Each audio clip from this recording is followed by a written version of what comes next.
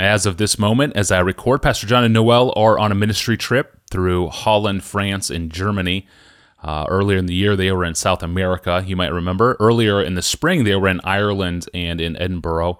All those trips being ministry trips on behalf of Desiring God, and I know several financial partners are listening, and you make those trips possible, so thank you for your partnership with us. Looking back, when Pastor John was on his trip to Edinburgh, Scotland, he answered questions from the audience in one setting, and one of those questions was from a wife who is a Christian but is married to an unbelieving husband. And she asks, where do I draw the boundary lines in my submission to him? Here is the interchange moderated by local pastor and church planter, Andy Prime. Have a listen. Staying within the context of family, someone's asked, I was saved after I got married. I accept the biblical teaching that my husband is the head of the house and family. What advice do you give to a woman in this situation? So I'm presuming the husband is an unbeliever. An unbeliever. I presume well, there's a text written for you. It's 1 Peter 3, 1-6. It's written to women who are married to unbelievers. So my first advice would be memorize those verses. And they are most remarkable. And I love those verses. I love them for myself, frankly. Most of the texts that are written for women in the Bible I find very helpful for me. But that's the place. The burden of that text is that your life is essential to your words. I mean, it says that he may be won without a word. Now I don't think that is an absolute mean you can't ever talk about Jesus with your husband, because he's got to know you're a believer or he can't be converted, and it says he will be converted. So he's got to know the gospel, and so I think it means don't harangue him, don't nag him, don't preach at him, but in all humility, in all lowliness, somewhere along the way, lay your heart bare before this man as to where you stand and why you're there. Not in a preachy way, but a testimony way. This is why I love Jesus. I believe that loving Jesus will help me love you better. So please don't think that when I put him first, I'm loving you worse. It doesn't work that way, honey. It doesn't. It doesn't. I will love you better for loving him more. Now, he may find that unintelligible, but you need to then show that. You need to prove that. And it's very complex in a day like ours when spousal abuse is the first thing people think of often when you talk about submission. And there is a real kind of submission that does not make your husband your absolute Lord.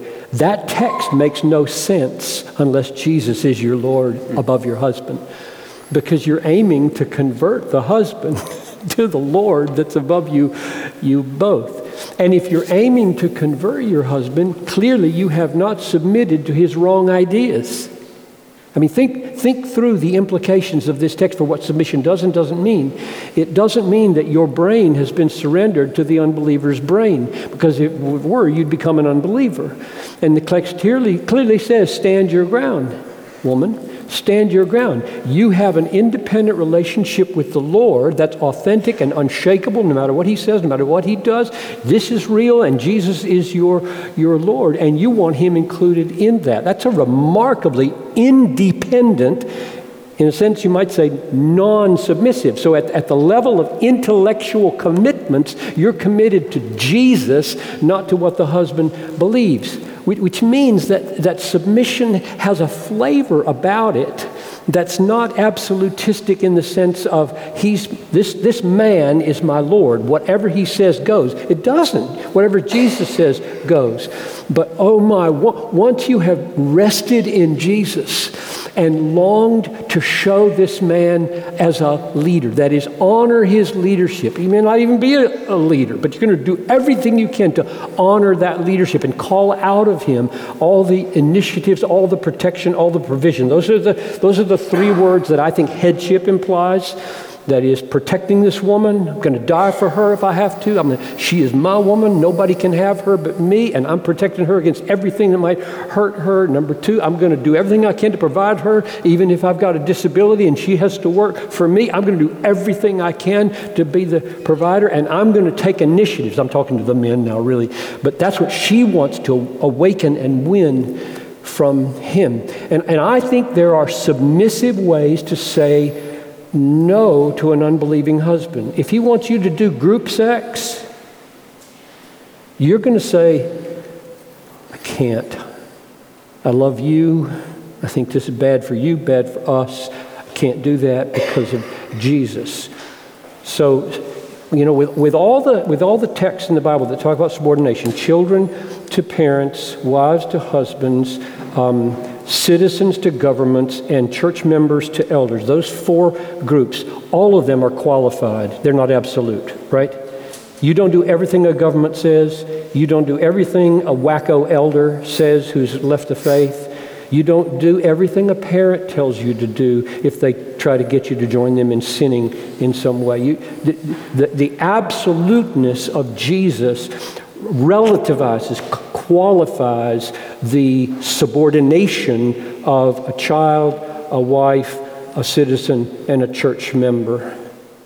Amen. That was John Piper answering audience questions in Scotland earlier this year. Well, Pastor John is with Noel finishing up a ministry trip in Holland, France, and Germany. They'll be headed back home to Minneapolis in the next day or so. Would you please consider praying for their safety as they travel home and for the ongoing fruitfulness of their investment in this trip? We would really appreciate it.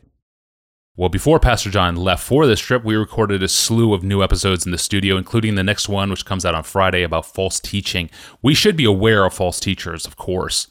But should we call out false teachers in public? Why or why not? When or when not? And who should do it? It's a great little batch of related questions from you.